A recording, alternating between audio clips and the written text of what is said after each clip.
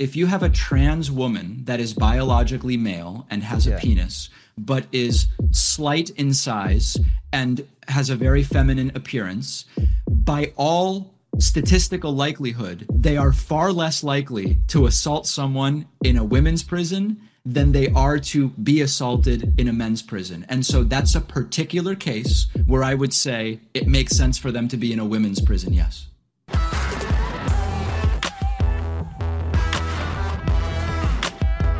Hello and welcome to Trigonometry. I'm Francis Foster. I'm Konstantin Kisin. And this is the show for you if you want honest conversations with fascinating people. Our brilliant guest today is the progressive commentator and the host of the David Pakman Show right here on YouTube. David Pakman, welcome to Trigonometry. Thank you for having me.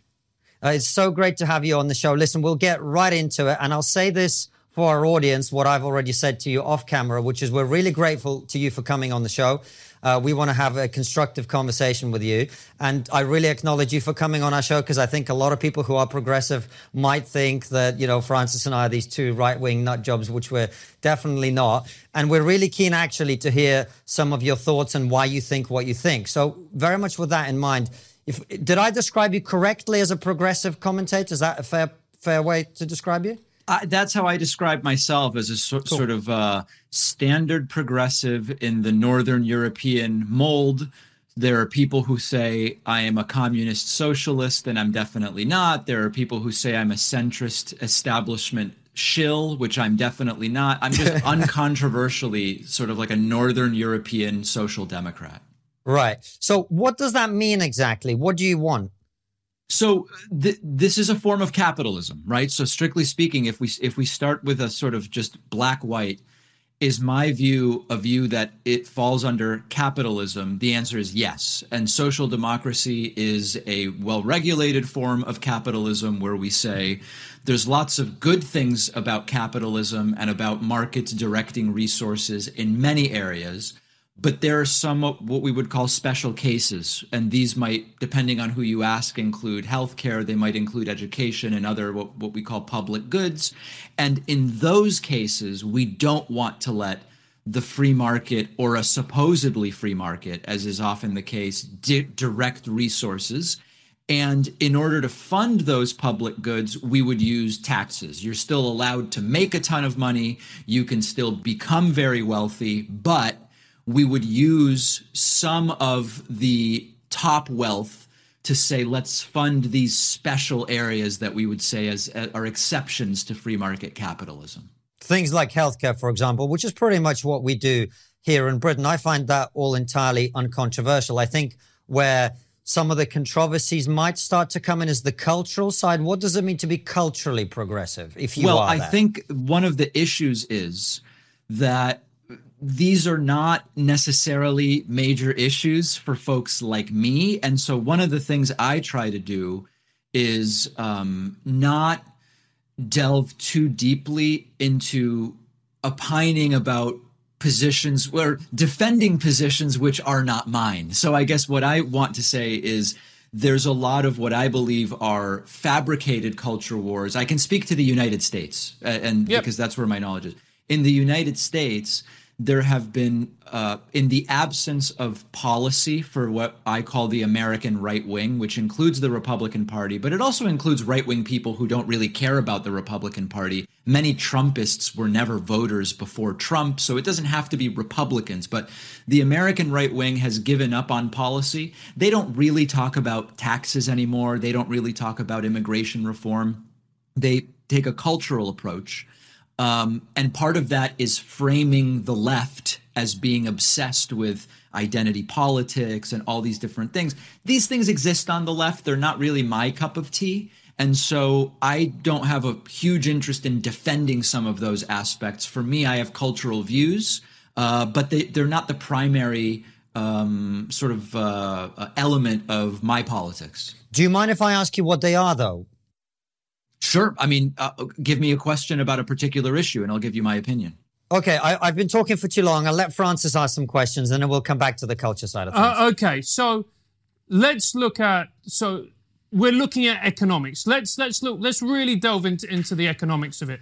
So what would you say when it comes to a fair amount to tax an individual? What is your opinion on that? An individual of what income? And that's a good question. So, for instance, in the UK, I think if you earn over 50,000 a year sterling, you get taxed 40%, which I think is too high, personally. And I think if you're taxed over 100K, then you get 50%, which is a very high taxation rate. And if the effective tax rate is probably even higher. Yeah. So I can speak. So in the United States, there's the federal taxes, and then some states have a state income tax. Some don't. My view, first of all, before we even talk about changing the tax rates, is that tax money is dramatically misallocated in the U.S. So I think the U.S. spends way too much on military and defense. There are guaranteed contracts given where we just replace unused weapons. They're sort of given like an expiration date, and then the government just keeps buying and buying. The tentacles of military bases around the world, to me, is totally overblown for the safety and security of the United States. So before even talking about changing the current tax rates, I think that money that's already coming in should be used in a very different way. And maybe you wouldn't even need to change tax rates at all. Now, if changes were to be made to tax rates, I would like to see some higher brackets created. Right now, the top tax bracket in the U.S. starts, I actually don't have the numbers in front of me, but it's around $500,000 a year in income. To me, the difference between someone making $500,000 a year, $5 million a year, and $1 billion a year is very different. And so I think we need more tax rates. And, maybe it would be at $2 million a year. Right now, the top tax rate's 37%, just for context, so you guys know. Maybe at $2 million a year, you go to 39%.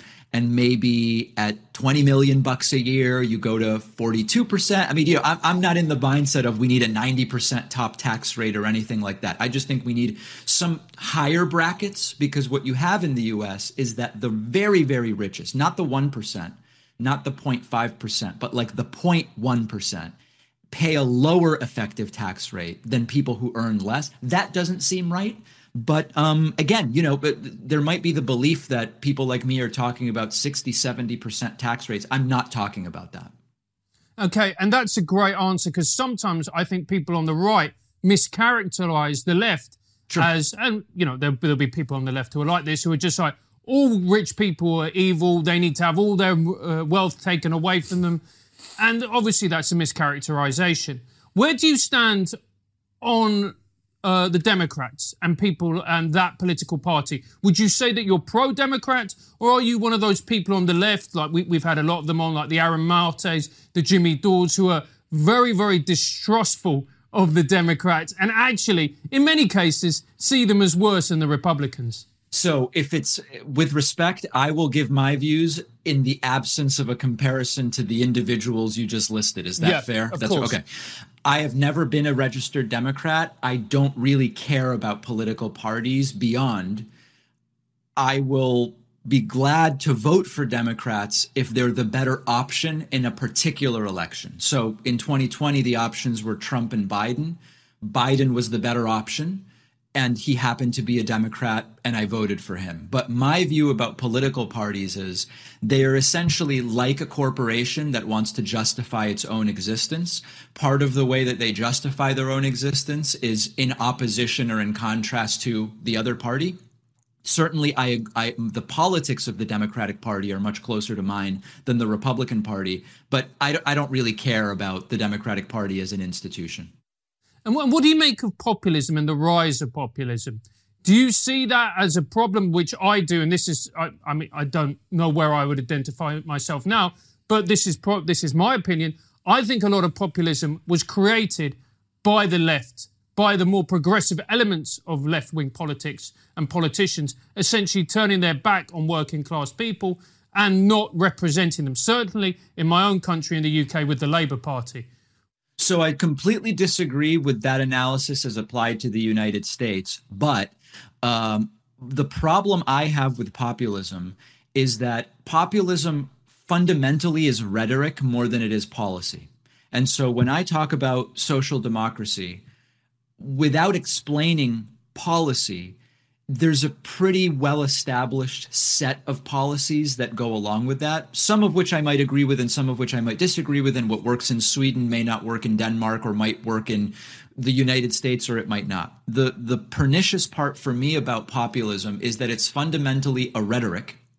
And rhetoric, particularly in a country with such educational problems as the United States, such lack of media literacy and critical thinking, can be used by bad actors to convince people to support really bad candidates. Trump used a version of populist rhetoric. He was, China's screwing us, the working class, I'm going to fix it, etc. The problem with populist rhetoric, absent a really clear vision of policy, is that you put in someone into power based on their rhetoric, and all of a sudden the solutions they propose are wacky. Like, for example, Tucker Carlson is a propagandist on Fox News who uses populist rhetoric. But all of a sudden, when you say, well, what's a solution? You've got to prevent Antifa from taking your house, or brown people from Mexico are taking your job and we've got to stop that. So a lot of the same rhetoric we hear from the left and right that sounds populist is used in different ways. And so for me, I take more of a policy-oriented approach of social democracy, and I'm not big on populist rhetoric myself. Okay, well, before I come to the cultural stuff and maybe the immigration point you make as well, you mentioned that you thought that Joe Biden was the better option at the last election. Yeah. What have you liked about the Biden administration? And are you still of the view that that was the right choice in terms of voting for Biden? From the two options, it was the right choice. I mean, to speak candidly with you, gentlemen, Donald Trump was a humiliating embarrassment. I mean, just the promises he made, none of them were kept. You know, he was going to build a wall. He didn't build it. He was going to solve the Israeli-Palestinian conflict. Jared actually was going to solve it, his son-in-law. As you know, it hasn't been solved. He was. I mean, there was a lot of progress on that. Would you concede that? I don't. Well, what progress was there?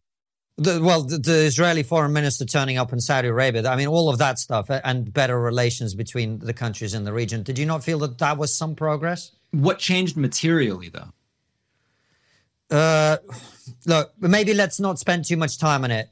So you don't think he made any progress? Let me put it this way. Did anything change materially? I think it's quite a difficult situation to change materially in the course of a 4-year presidency. But so it didn't. That's fair. Okay, we agree. It didn't change materially. They did do some optics things. You know, there was a flight like from Tel Aviv to UAE, but I think we're on the same page. We can't. Neither one of us can identify anything that changed materially. Is that fair? What I would say is I think some progress was made in a very difficult situation.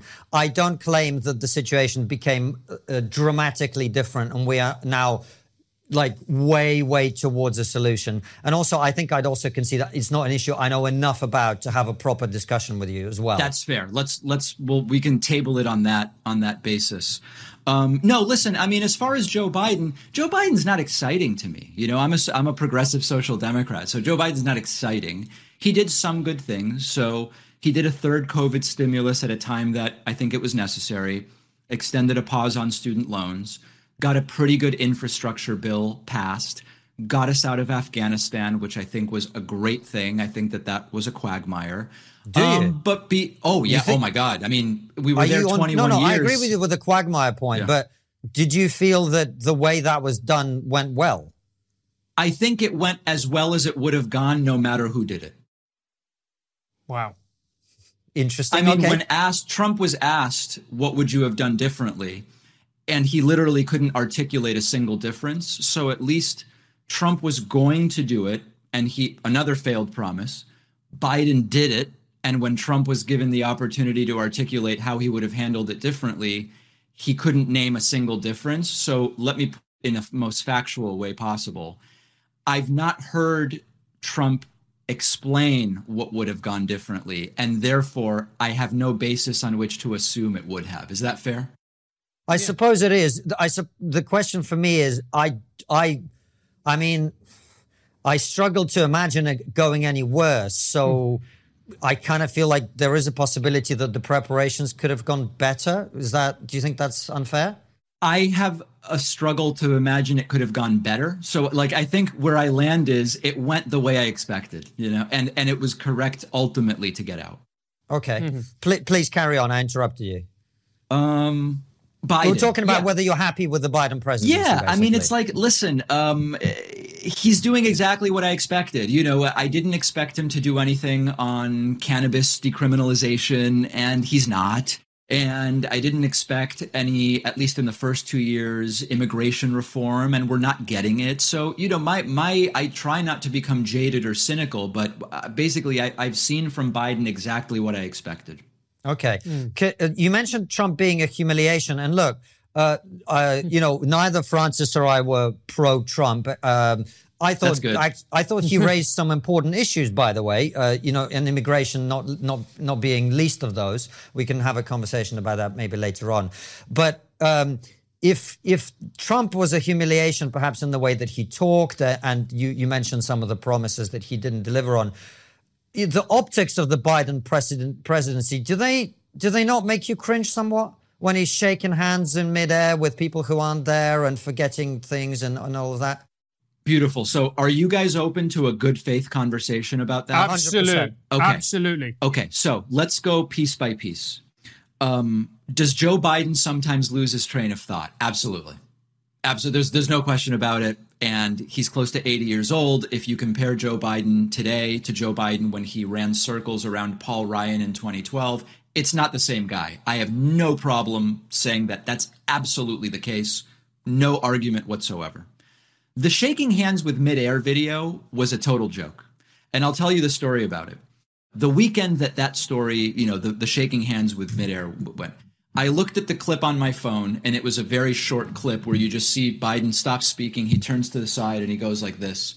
I said, oh, my goodness, this is terrible. Biden, he seems worse than Trump when Trump came off of his plane and his car was right in front of him, and Trump wandered off and was brought back by the arm by a Secret Service agent, and they said, here's your car. That's worse than when Trump had Rudy Giuliani sitting right across the table and said, where's Rudy? And maybe I'll ask Rudy to say a few words. Well, thank you very, very much, Mr. President. First of all, congratulations on what is, in fact, a historic start of an administration. I've never seen so much done in so short a period of time. That Biden clip looked bad. And I was going to report, like, guys, something seems wrong with Joe Biden. And then I found the actual full frame instead of the square Twitter video. And you could see what happened after. And Joe Biden had people to his right and to his back right and to his back. And he literally finished the speech and turned and said something to the people to the right. And then he turns back and he does the exact same thing. And then to the other side and does the exact same thing. So that was a non-story for me. It was a complete non-story. I hear you. Yeah, David, I haven't done enough research, and I'll admit it readily that I don't know whether that's accurate, but I'm happy for the purpose of this discussion to accept that. Fair. But would you accept that Joe Biden mentally is not at his peak? I think you already have. I already have, yeah. So is that not a humiliation? Well, when I say a humiliation, I go by what is global opinion of the United States. That's because I'm one guy, right? And so I want to say, what does the world think? And we know, because of global Gallup studies and global Pew studies and others, that opinion of the United States as a country, of the US's ability to lead, of the president of the United States, it was in the toilet, to use a phrase Trump likes, to flush 10 or 15 times. Opinion was in the toilet under Trump, and it has recovered dramatically under Biden. So I try to take myself out of it and just say, what does the world think? And there's a couple of exceptions. Russia liked Trump better than Biden. Again, this is not rhetorical. It's just the opinion polls. Russia did like Trump better than Biden.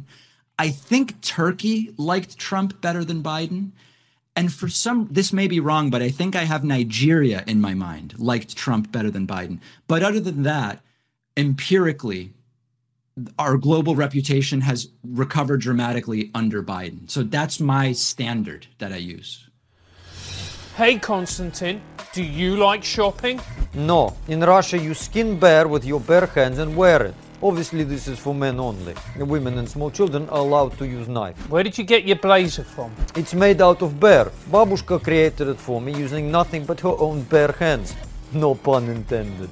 I wondered what the smell was. But for those of you who do want an easy, no-hassle solution to the grind of going shopping, then Stitch Fix is for you. Stitch Fix is a service for both men and women and makes shopping for clothes easy. To get started, go to stitchfix.co.uk/trigger to set up your profile. They'll deliver clothes chosen just for you, in your taste, size and budget.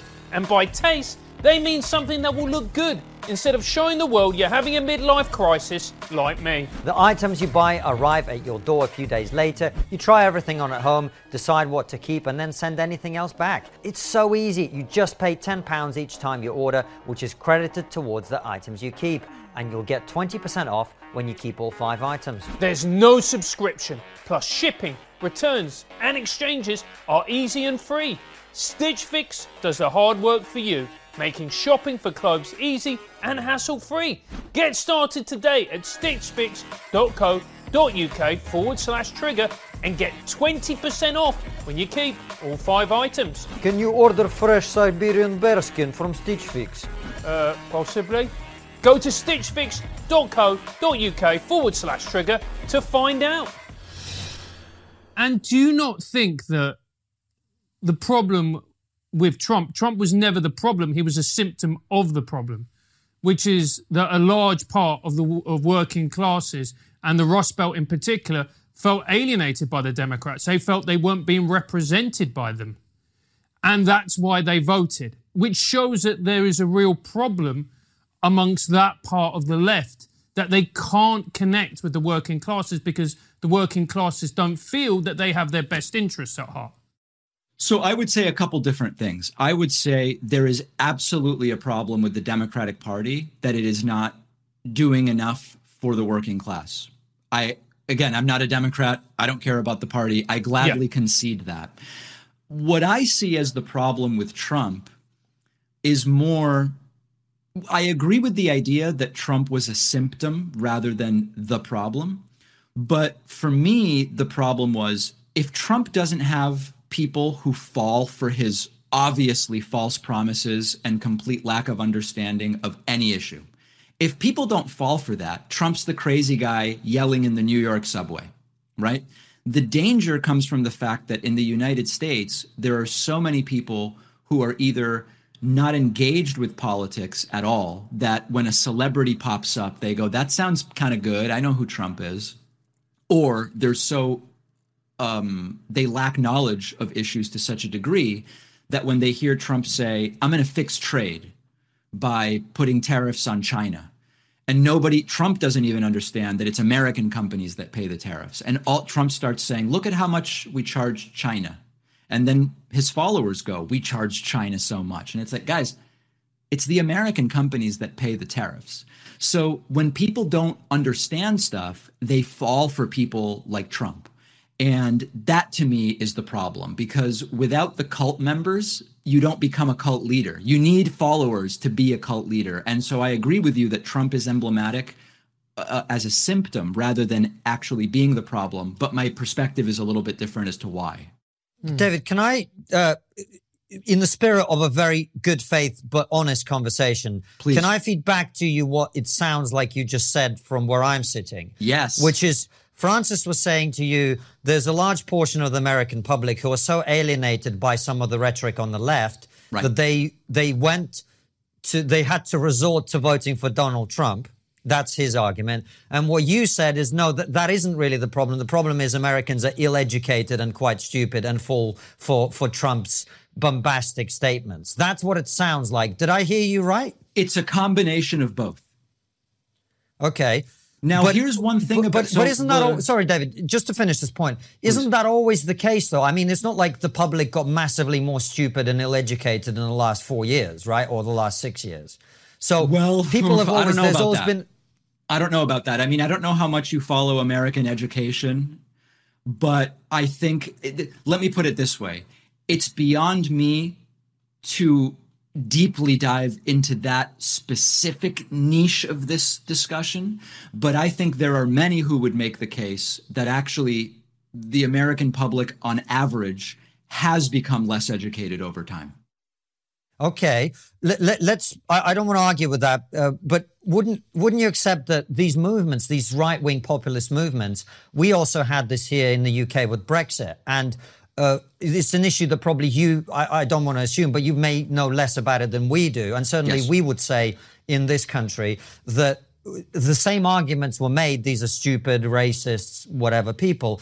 But actually, if you speak to a lot of people who voted this way, which we didn't, neither of us did, but if you speak to those people, their concerns were not based around ill education or whatever, but it was there were some issues that they were raising that were not being reflected in the public debate, that were dismissed. And certainly from our perspective, it seemed like there were some parallels with the United States. So it's not that people got more stupid or less educated. It's more that their concerns were being more and more ignored by the left-wing parties. And they were desperate for some kind of way out, which is why they voted for Brexit and which is why they voted for Trump. That's absolutely valid, and I have no qualms with that. That's what took place. I think the reason I'm skeptical to accept that the reason for Trump was that Democrats have abandoned the middle class is that more Democrats crossed party lines to vote for John McCain in 2008 than the number that crossed party lines to vote for Trump in 2016. And so I hesitate to say that that was the particular reason because the numbers don't bear it out. No, I but believe it. Okay. Sorry to interrupt, but the thing is, you said yourself what Trump did and what Brexit did is it brought a lot of non-voters out of the shadows, if you like. So, exactly. So what actually happened is these people who stopped voting for the Democrats and for Labour years and years ago because they felt like these parties stopped representing them. We have a Labour Party here in the UK that stopped representing working people, they would argue, a long, long time ago. And finally, a movement came along that actually represented them. So it's not the McCain Democrats we're talking about here. We're talking about people who are non-voters for decades, perhaps, who are now back in the fold because they're finally seeing someone represent their views. That's the argument. So that's an empirical question, which I don't have the data in front of me to say. I've not seen any data that suggests that 20 years inactive Democrats are who came out to vote for Trump. You're making that assertion. I can't deny that happened. I've just seen no evidence. And unfortunately, without the data, it's hard to engage with it any further. Okay, so that's fair enough. So, David, what do you think as a person or as on the left when it comes to globalization? Because in many ways you could argue that globalization is a positive. You know, we get things, goods cheaper, etc., etc. But also as well, it means that we don't produce enough at home. We've lost our manufacturing bases, you know, and that means that you then have towns which become disenfranchised because they have no factories, manufacturing, etc., etc., and then creates the types of areas that will vote for a right-wing populist such as Trump. Yeah, I am basically with you 95% with what you just said. The last piece, and it logically leads to people voting for Trump. Let's put that aside for now, at least, and maybe we can come back to that. So my view on globalization is as follows. You know, generally speaking, I am in favor of specialization, you know, at a basic economics, macroeconomic level. I understand the reason why we would have circumstances where one country doesn't just produce everything. You know, there's trade. I believe trade is a net positive. I believe specialization is a net positive. I think the problem I have with a lot of the conversation about domestic versus import when it comes to a number of different product, services, industries is that there's a sort of naivete where both Republicans and Democrats in the United States love to say, we're going to bring it back home. It's going to be made in the USA. We're going to bring it here. We're going to be independent, this type of thing. And the truth is that through cumulative economic policy decisions over 30 or even 40 years, dating back to, you know, Ronald Reagan, the United States has chosen, and I mean chosen again, not one person didn't decide this, but the cumulative effect of decisions has been, we would rather get stuff from other countries and be able to buy it for less in the United States, rather than manufacturing here. And maybe this would create some jobs, but everything would be a lot more money. So I often say, cheap tchotchkes from China are a really important thing in the American economy. And so when Trump would say, we're going to make it all domestically, or when Biden says we're going to make it all domestically, number one, these are like multi-decade projects to change supply chains on a lot of these things. And there's not sort of like a just upfront thing where like everything's going to cost more. And most Americans don't want that because, half of Americans can't afford an unexpected $400 expense. So I'm totally fine with the basic framework that even if you just account for geographical and climate differences, like most countries can't produce everything. And the honesty that I wish were that's missing, that I wish were part of the discussion is, we can start bringing supply chains back home and isolating, et cetera, but everything will get way more expensive. And then whoever's in power will get blamed for that too. Yeah, you're never going to get a simple solution to a very complex problem. But don't you think what happened when and look, it depends where you stand on whether the virus was created in a lab in Wuhan and all of that. And the answer might be that you don't agree with that? Well, I'm just saying, do we have any evidence that it was created in a lab right now? I mean, there are some people who believe very credible. There's people who believe the earth is flat. What I'm saying is, do we have evidence that is the case? We have a very prominent scientist saying that that's the case. But let's not have this argument. I'm it's so just done tough with to COVID. allow that to be placed as an aside, Okay, we hear that you disagree with that assertion. Can we? Fair. Yeah. Cool. So, but what I was saying was the fact that if you have people who you are in hock to or produce, like for instance with China, they produce a huge amount of antibiotics. Do you not think that it would be better from a security point of view to then have that back in the United States, for example, or to have that with countries who you are allied to? I'm completely sensitive to that logic. That in many ways that's perfectly logical. Yeah. Okay. I think we just also have to be honest about the effect it could have on price. Oh, sure, it's going to absolutely. cost more, but sometimes you have to pay more for security. I mean, I don't disagree. Look at Germany and Russian gas right now, and again, don't need to get into that. Yeah. So, David, let's talk about culture. I know that it's not necessarily a big thing for you, but in terms of some of the things we've been putting to you that we are sensitive to, which is how culture affects how people feel about their country, about the party that they want to vote for, about the direction of travel of their society, I would probably chart 3 issues on which a lot of people in our space, which is perhaps disaffected lefties or people who are sort of centrist like me or people who are right-leaning, that have been concerned about and feel are important and are not being discussed honestly in the mainstream space, let's say, right? I think number 1, certainly in the UK, you tell me what you think about the United States, but number 1 is immigration. Number 2 is race relations and all the stuff to do with BLM and all of that. And number 3, as of late, these sort of big toxic issues is, of course, the trans issue. Okay, so sure, those are 3 issues, yes. Yeah, I was going somewhere with that. I just wanted to get confirmation. Those are issues that exist, absolutely. Those are issues that exist. And what I am asserting to you is there are quite a lot of people, certainly here in the UK, and I know that in America it's the same in some circles, that feel very strongly about those issues, and they feel that the mainstream conversation about those issues is dishonest. So if we start in reverse order with the trans thing, can I, it's a dick move to ask you this, but can I ask you to define a woman? Is that okay? Yeah, so listen, I mean, I did a whole thing with this right-wing guy named Michael Knowles a little while ago. Okay. Where, we were talking about the definition of a woman, and the context was, the Ketanji Brown Jackson hearings and her refusal to answer. And there I argued that makes perfect sense because they're asking in a legal context. The question is who can bring a discrimination lawsuit on the basis of gender. And I thought she was right not to answer it. And I made the point that depending on where you're asking the question, the answer could actually be different. Now, I'm glad to give my view of this socially, if that's okay.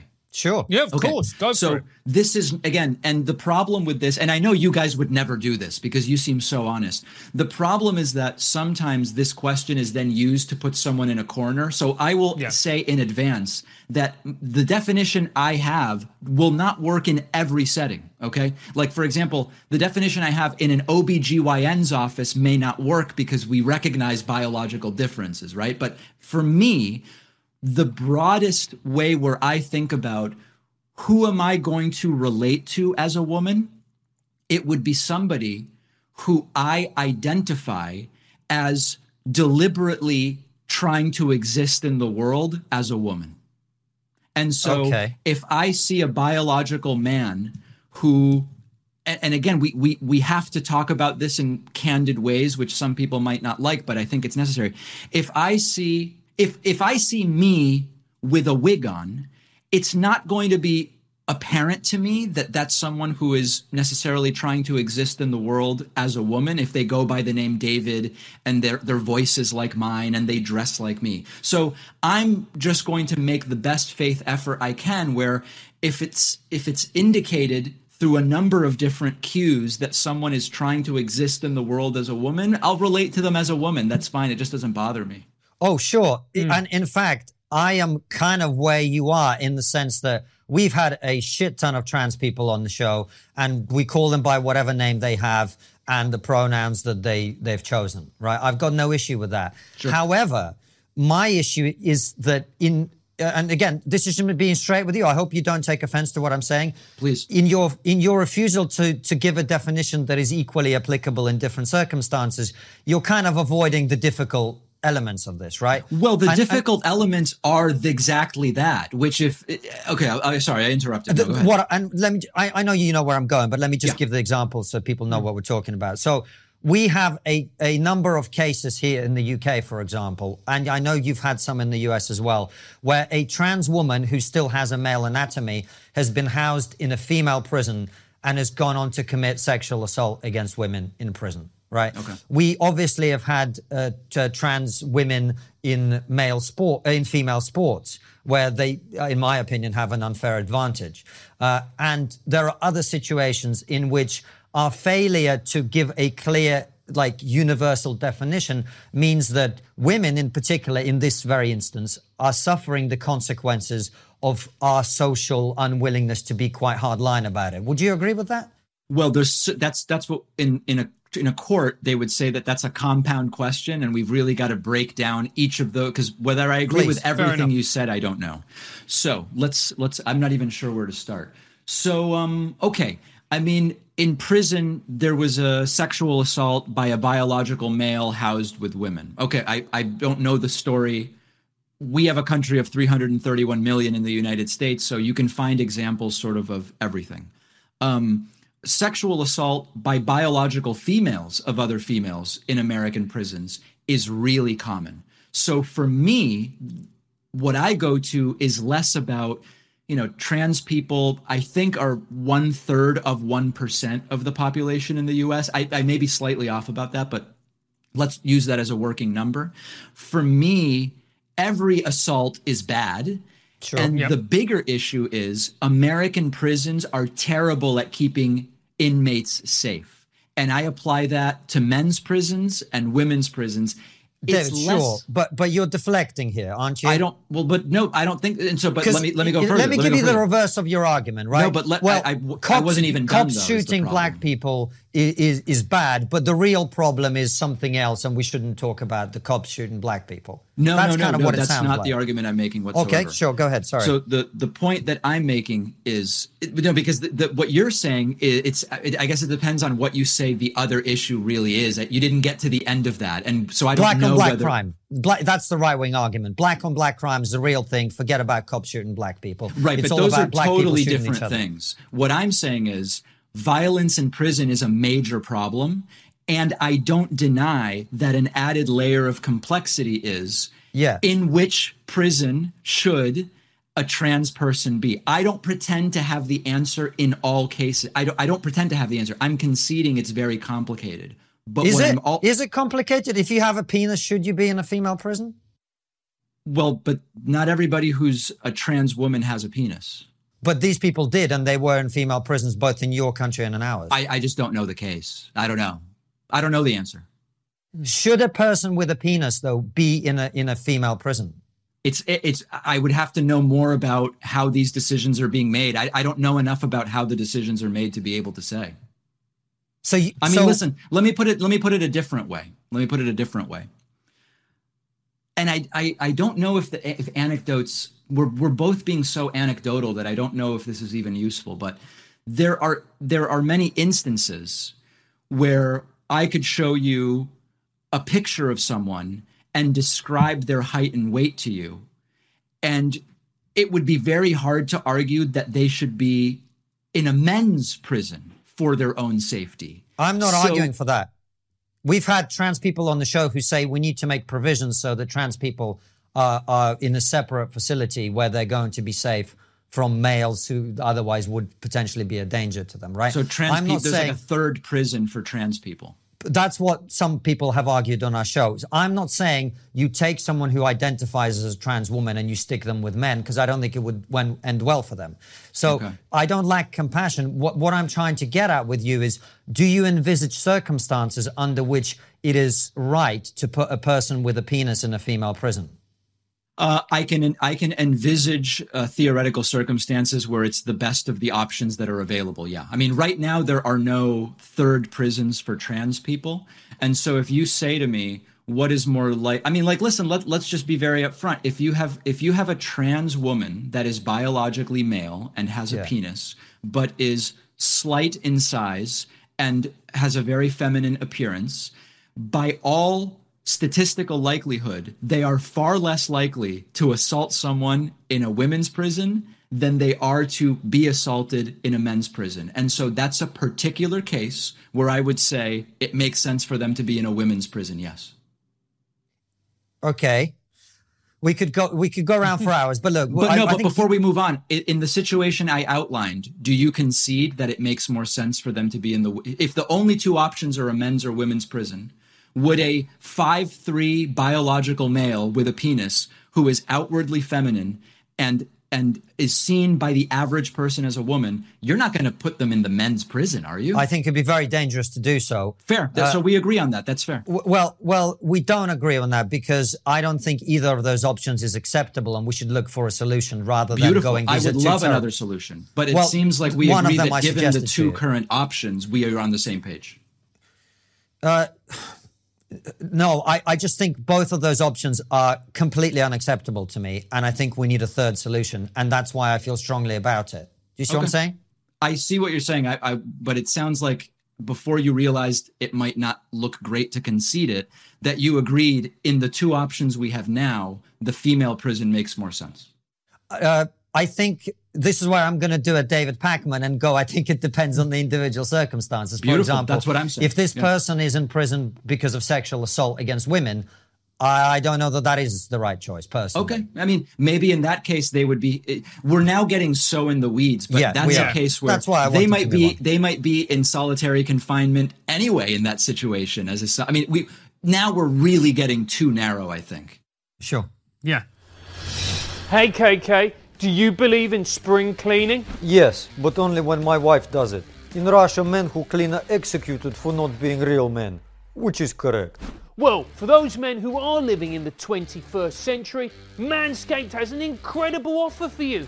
Manscaped are the global leaders in men's below-the-waist grooming and have forever changed the grooming game with their amazing Performance Package 4.0. Inside this care bundle, you'll find their Lawnmower 4.0, trimmer, weed whacker, ear and nose hair trimmer, crop preserver, ball deodorant, crop reviver toner, performance boxer brief, and a travel bag to hold your goodies. This elite trimmer is designed to trim hair on loose skin.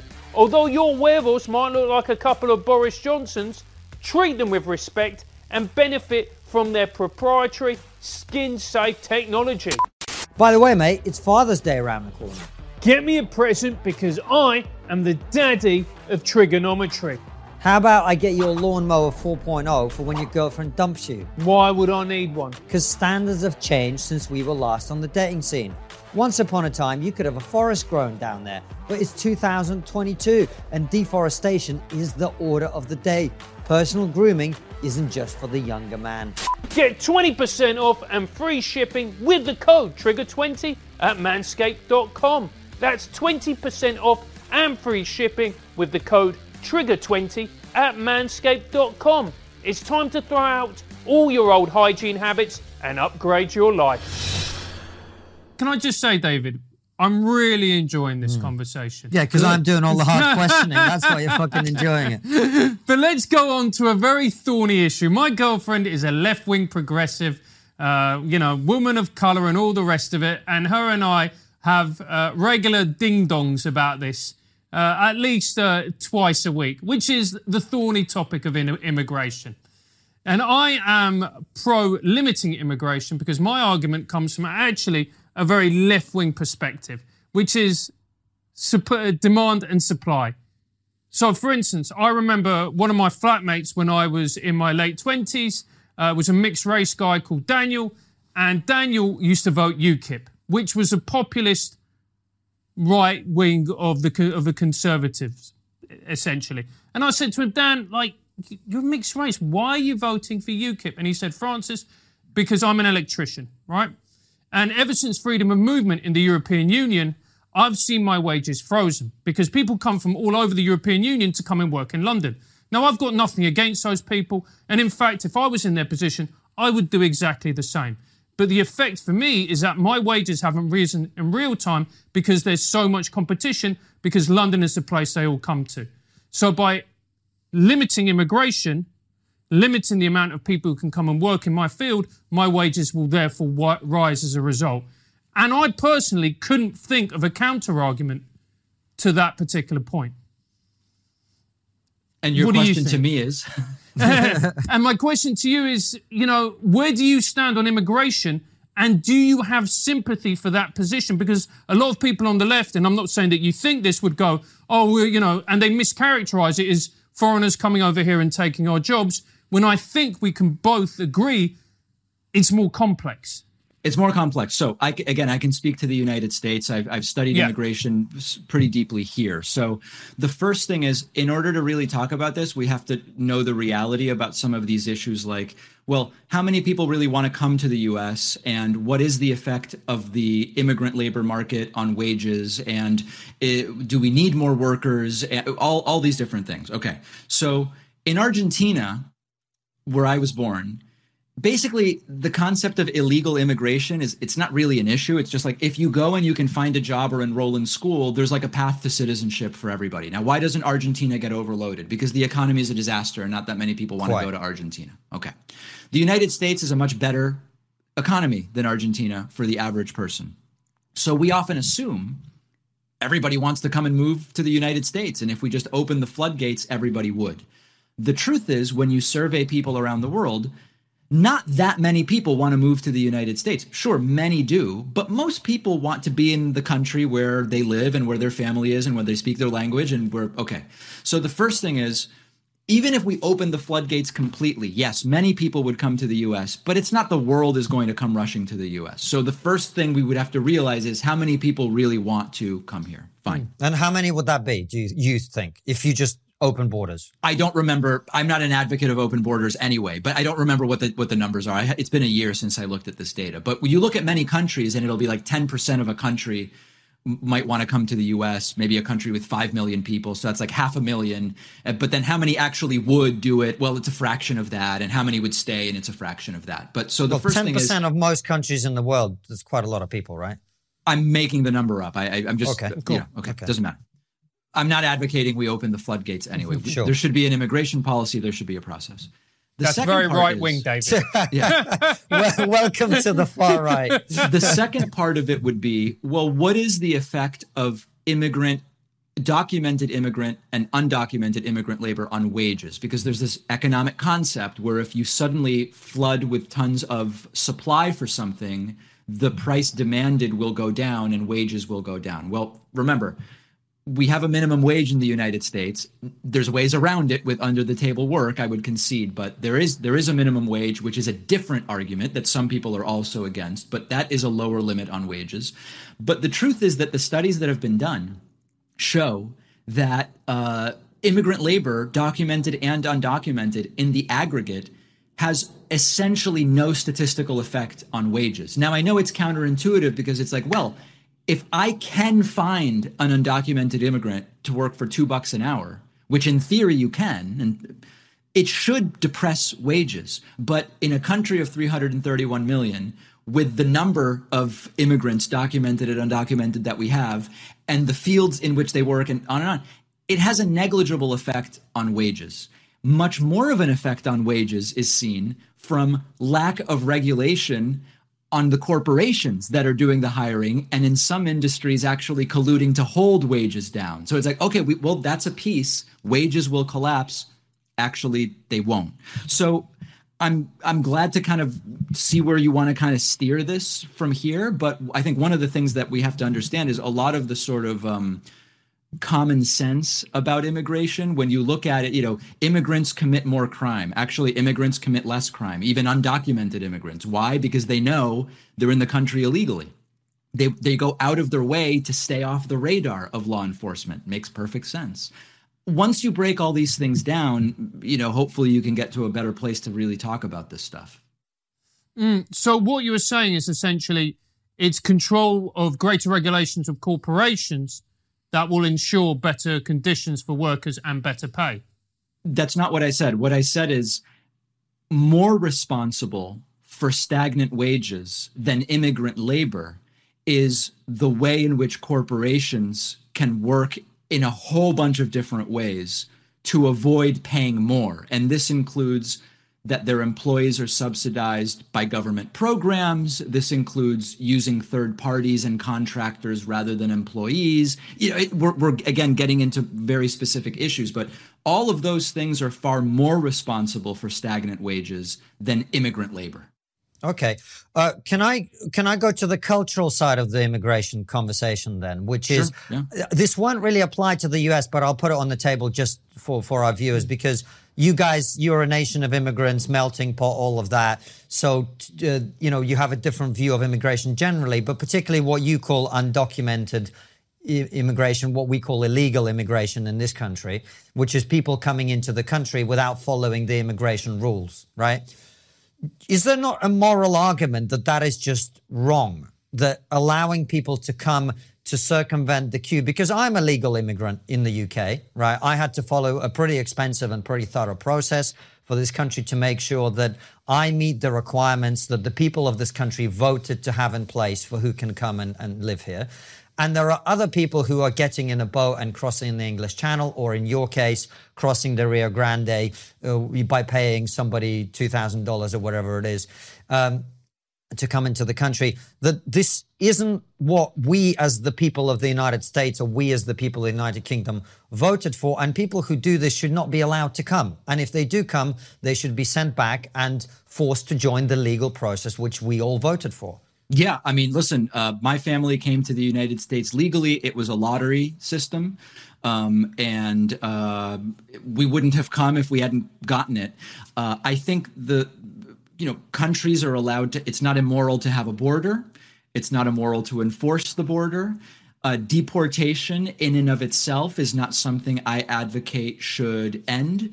I think the areas where I have a problem include, one, those who came to the United States when they were not adults because they were brought by parents, and their lives are here. I don't think it's fair to send them back to a country that they may have quite literally no connection in. That doesn't make sense to me.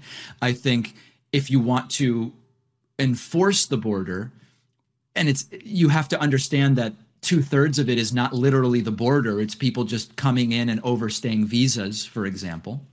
And I also think that you have to concede. David, I'm sorry to interrupt. This isn't to trip you up at all. I really want to hear the rest of your answer. But just on those people, can I ask you, if someone has overstayed their visa, should they be deported? Yes. Yeah. I mean, Cool. I'm open to, we have courts that adjudicate this. Okay. And there are a number of circumstances where I would say individuals should be allowed to stay if they've, if you have someone who's been here some period of time and they've committed no crimes and they are productive members of society. And I'm totally open to immigration judges saying you get to stay. But I am not.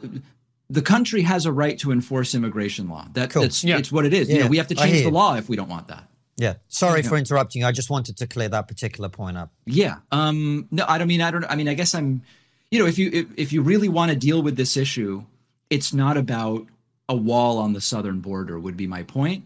And you also do yourself, if you're better able to understand how people are coming in, you can make unnecessary so much other infrastructure that's currently in place. So when you say that there are other ways to solve the problem, what is that?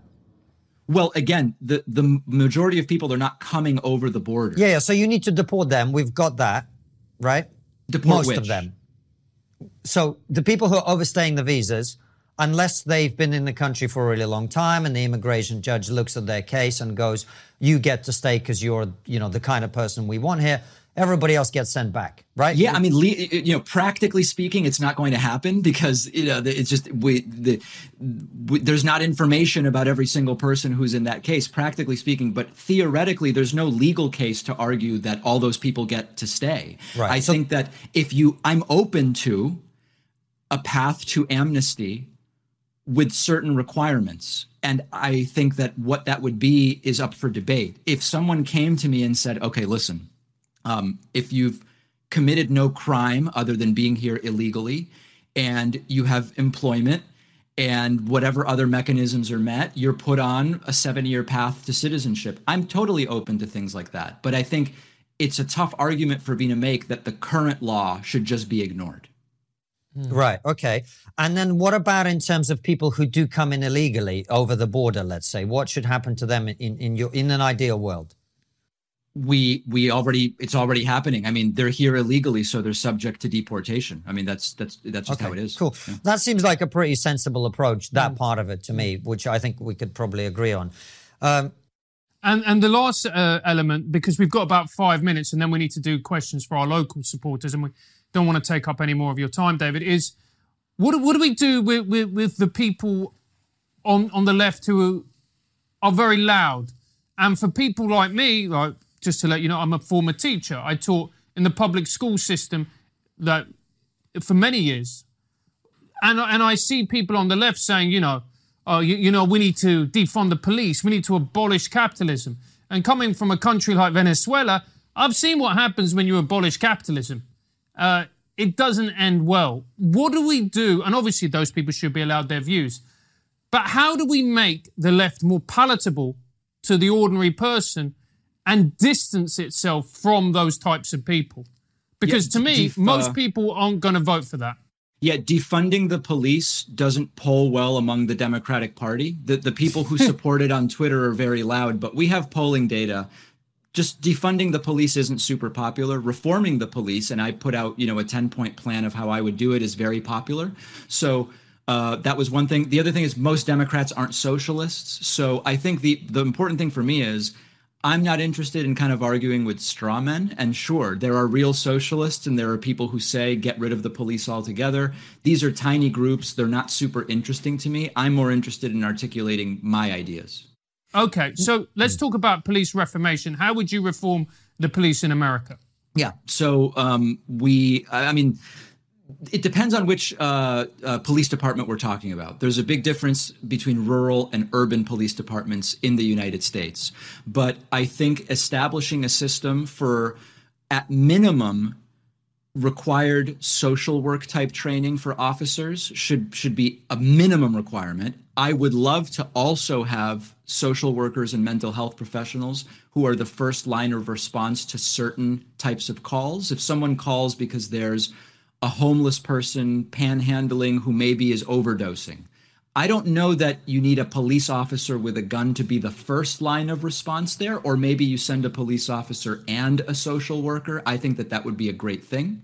I think that there should be a national database of bad actors. So when you've been discharged from your role as an officer for bad acts, it should be easy if you go to a different state and apply for the place you're applying to look up whether you've lost a police job because of bad acts. Police unions resist that.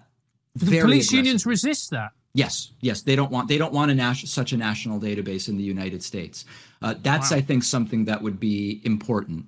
I like mandatory body cameras. As we've seen, a lot of the devil is in the details. They end up not working at key moments, or the file gets deleted when you want to find it. So I like the idea of police body cameras. I don't remember all of my 10 points. I did this about a couple years ago on my show, but these are some of the ideas. Now, I think it's really important to say some of the stuff I'm talking about costs money. And so in some places, the problem is police is underfunded. And so they resort to low energy policing, right, which is terrible.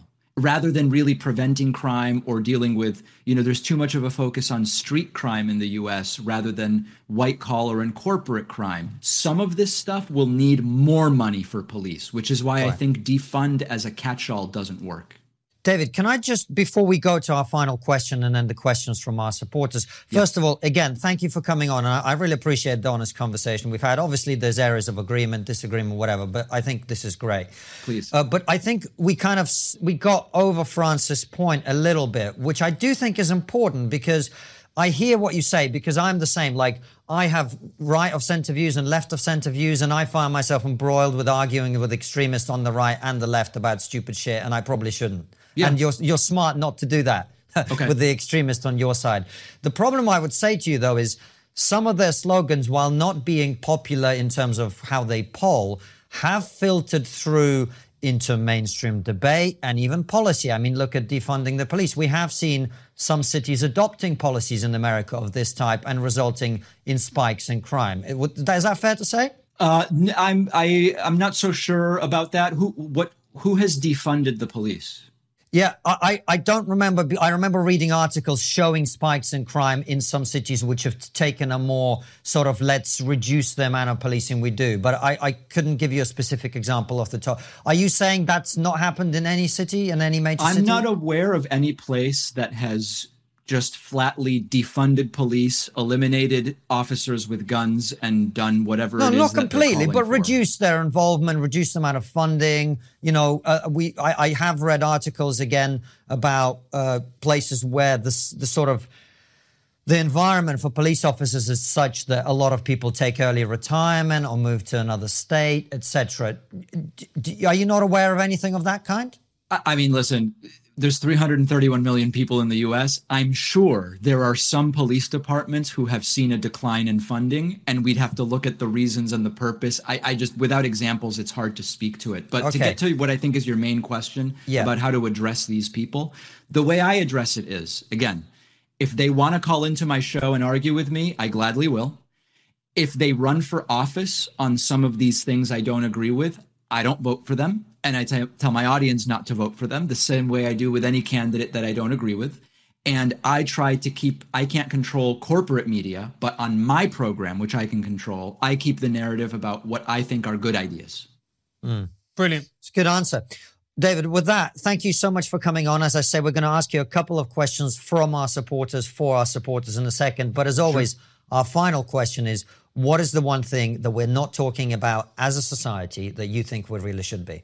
I think that we could very quickly get completely off of fossil fuels for transportation if we really decided as countries, as governments, that we're going to do it. And I would like to see that done. I've switched over to an electric vehicle. I've got solar panels on and on and on. And I think that it would be great economically, climate, and culturally. It would be a fantastic thing. I would love to see it talked about more. David, it's been an absolute pleasure. Thank you so much. If people want to find you online, where is the best place to do that? DavidPakman.com. And you, of course, host a very popular show here on YouTube. Thank you so much for coming on, David. Please don't go anywhere because we're going to ask you the couple of questions. But with that, thank you for being on the show. Thank you guys for watching and listening. We'll see you very soon with another brilliant episode like this one or Raw Show. All of them go out at 7 p.m. UK time. And for those of you who like your trigonometry on the go, it's also available as a podcast. Take care and see you soon, guys. What is the most persuasive way of convincing people who are conservative at the moment, who lean conservative, to your side of the argument?